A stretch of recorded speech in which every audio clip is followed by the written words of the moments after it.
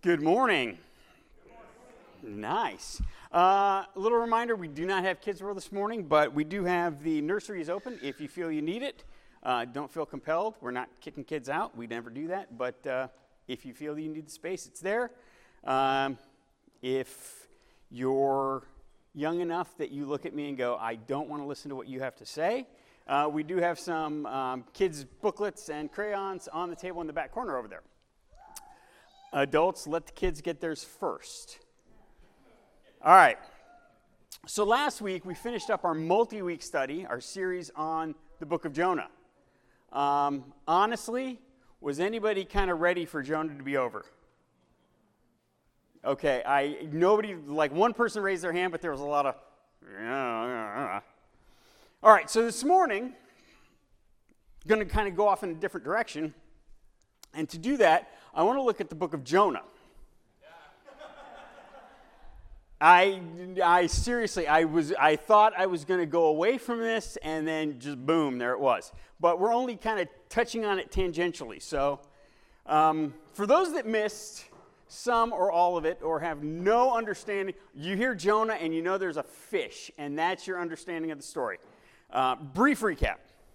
There's Jonah. There's God. There's a big city called Nineveh. Wicked, wicked, wicked, wicked city.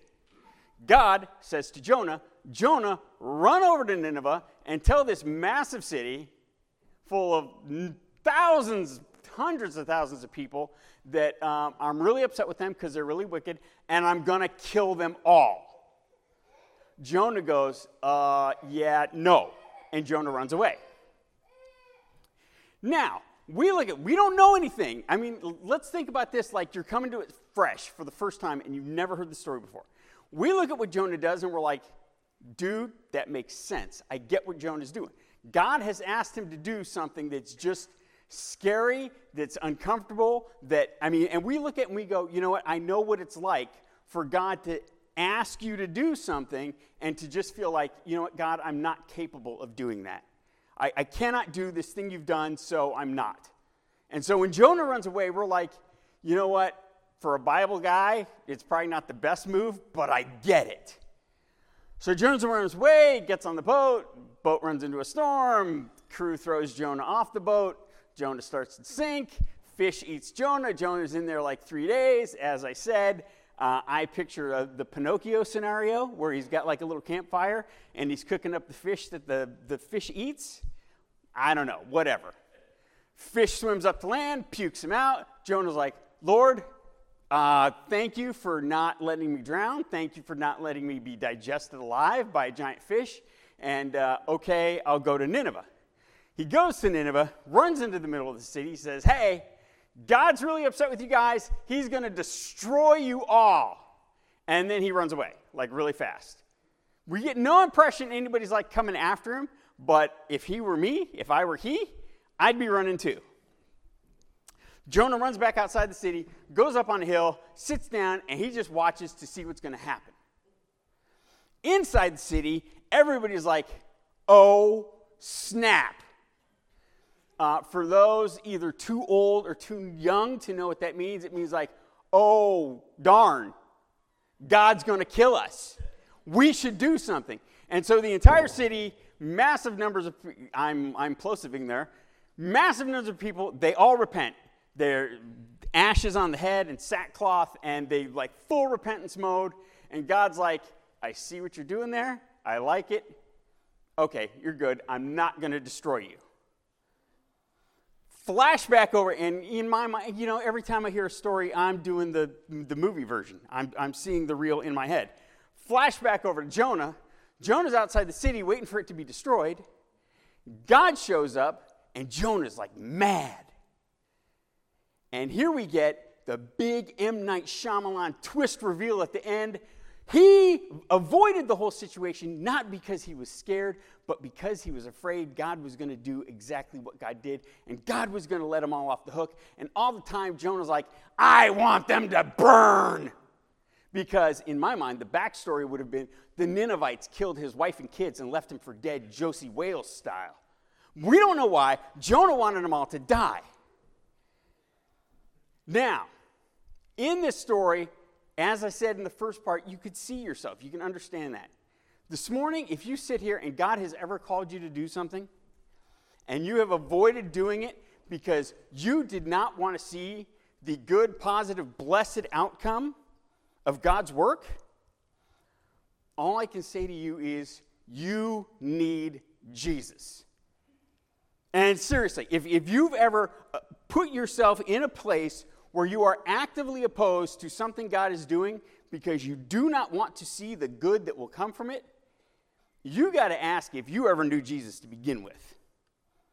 So I'm just going to leave that with you. And I can't imagine there's too many people here who have ever been in that situation. But if that's you, you go in the corner and you think about what you did.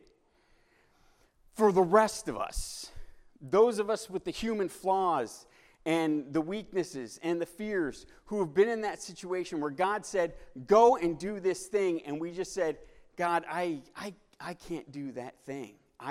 I'm too scared. I'm not good enough. I'm not smart enough. I'm not talented enough. I don't know the right words to say. I want to talk to you this morning. And I got to ask you, do you think it's possible God knows those fears and the weaknesses and the flaws and that you don't know what to do and you don't know what... Is it possible God knows all those things and yet called you anyway? You see, God has this magnificent track record in the Bible of calling the least capable, least responsible, least intelligent. I mean, God calls the losers people. God said, I am going to create a nation of people who are going to impact the entire world, and I'm going to start it by asking a 100-year-old couple to have a baby. Now, I'm not God. It's good that I'm not God. This world would be more messed up than it was if I was. But if I were God, 100-year-old, and you know what? People are living into their hundreds and having great lives. I'm not going to pick a couple 100-year-old people to have a baby. They do. You get that nation of Israel. They're not the nation yet, but they all end up in Egypt. They end up enslaved. God's like, I'm going to free my people from the Egyptians. Moses, I want you to go down there and you tell that Pharaoh what's what, and I'll tell you what to say. First thing out of Moses' mouth is, me don't talk good. And God's like, yeah, I know. That's why I said, say what I tell you to say. Moses, you're being a parrot. You're not doing anything independently. You're being a parrot. I'll tell you what to say. You say it back. Moses want a cracker. And it works out. Who do we got? Gideon. Anybody remember the story of Gideon? God's people, once again, they're under oppression by a foreign power. Not to say they didn't bring it on themselves, but they brought it on themselves. God's looking for somebody to free his people from oppression. And who does he find? Gideon. Where does he find Gideon? Hiding in a wine press. He comes to Gideon and he says, Gideon, I want you to raise up a massive army and go free my people. And Gideon essentially says, I'd rather just keep being a weenie hiding in my wine press, if that's okay. And God says, no, it's not okay. And guess what? Gideon goes, and it works out. And then lastly, I mean, we could do this all day long, but let's just look at the 12. The 12 people that Jesus picks. People, this is not the cream of the crop here. This is not your A team. These were not like your varsity high school quarterbacks. These are, these were like the drama kids.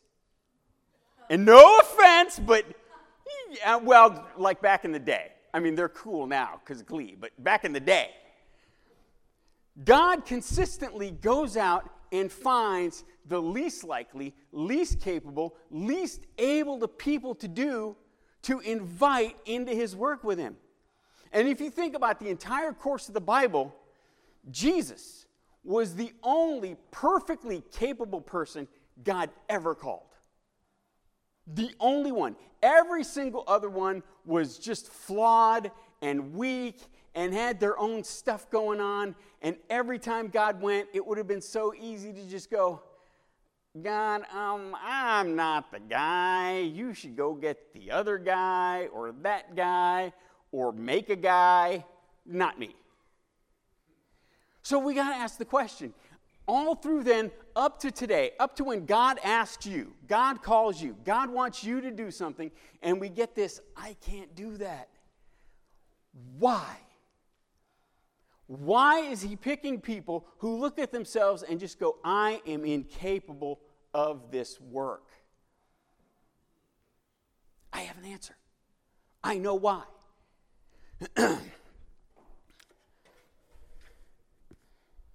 2 Corinthians chapter 12, verse 9.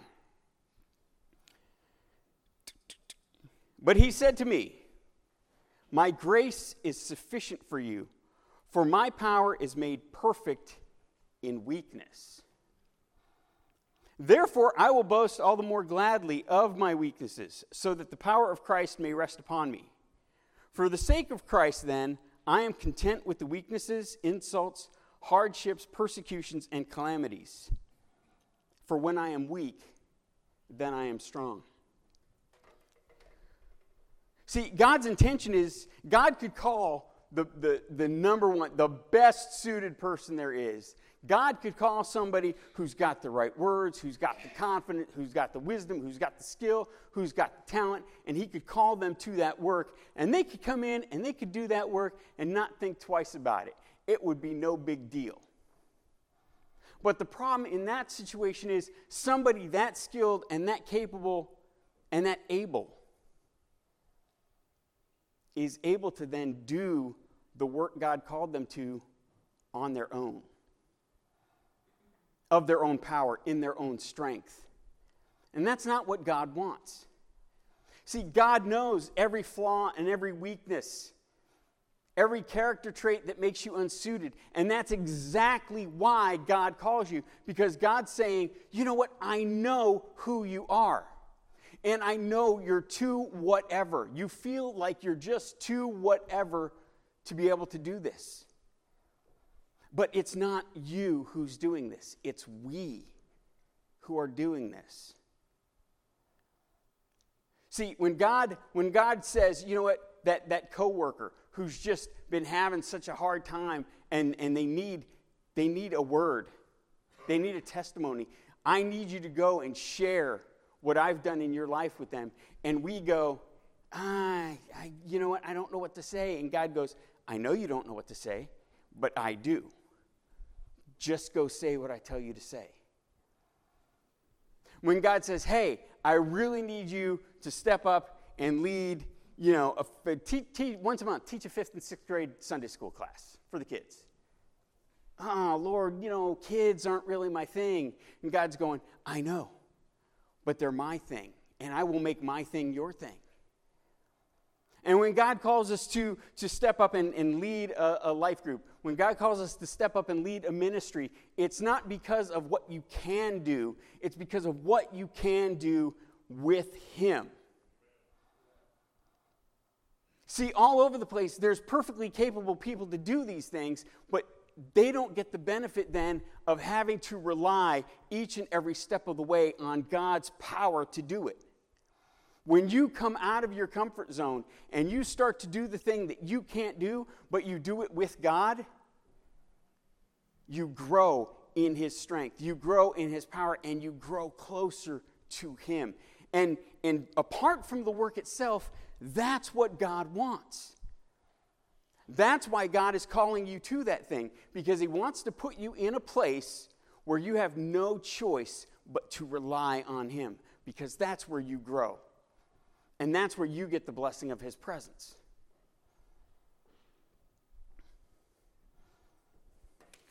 I want to share one more story, and then we're going to wrap up. Then Saul clothed David with his armor, He put a helmet of bronze on his head and clothed him with a coat of mail, and David strapped his sword over his armor. And he tried in vain to go, for he had not tested them. Then David said to Saul, I cannot go with these, for I have not tested them. So David put them off. Then he took his staff in his hand, and he chose 5 smooth stones from the brook, and he put them in his shepherd's pouch. His sling was in his hand, and he approached the Philistine. David is compelled by God when nobody else in the nation of Israel will go out and stand face to face against Goliath, the giant. David is compelled to do it. And Saul's like, look, kid, if you're going to do this, take my armor.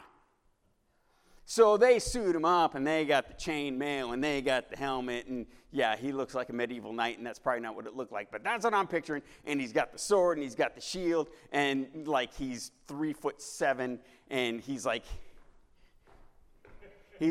this is not my stuff. I can't use this. This is not who I am. So he takes it all off, and he picks up some rocks, and he picks up a sling, and he goes, it may not be much, but it's who I am. And when I go out in the name of the Lord, I cannot be anything other than who I am.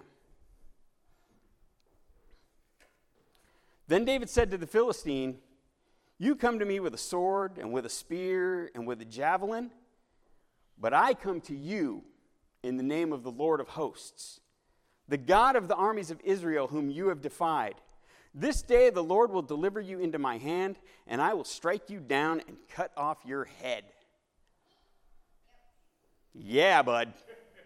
And I will give the dead bodies of the host of the Philistines this day to the birds of the air and to the wild beasts of the earth, that all the earth may know that there is a God in Israel, and that all this assembly may know that the Lord saves not with sword and spear.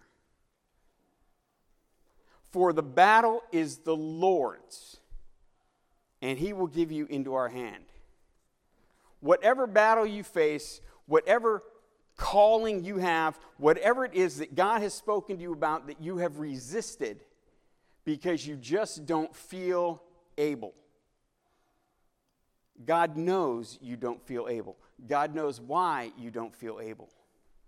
And in your own power, on your own, if you were to attempt what he has called you to, you would not be able. It is only when you go with God in his power, in his strength, relying on him every step of the way, that you are not only able, but you are supremely powerful.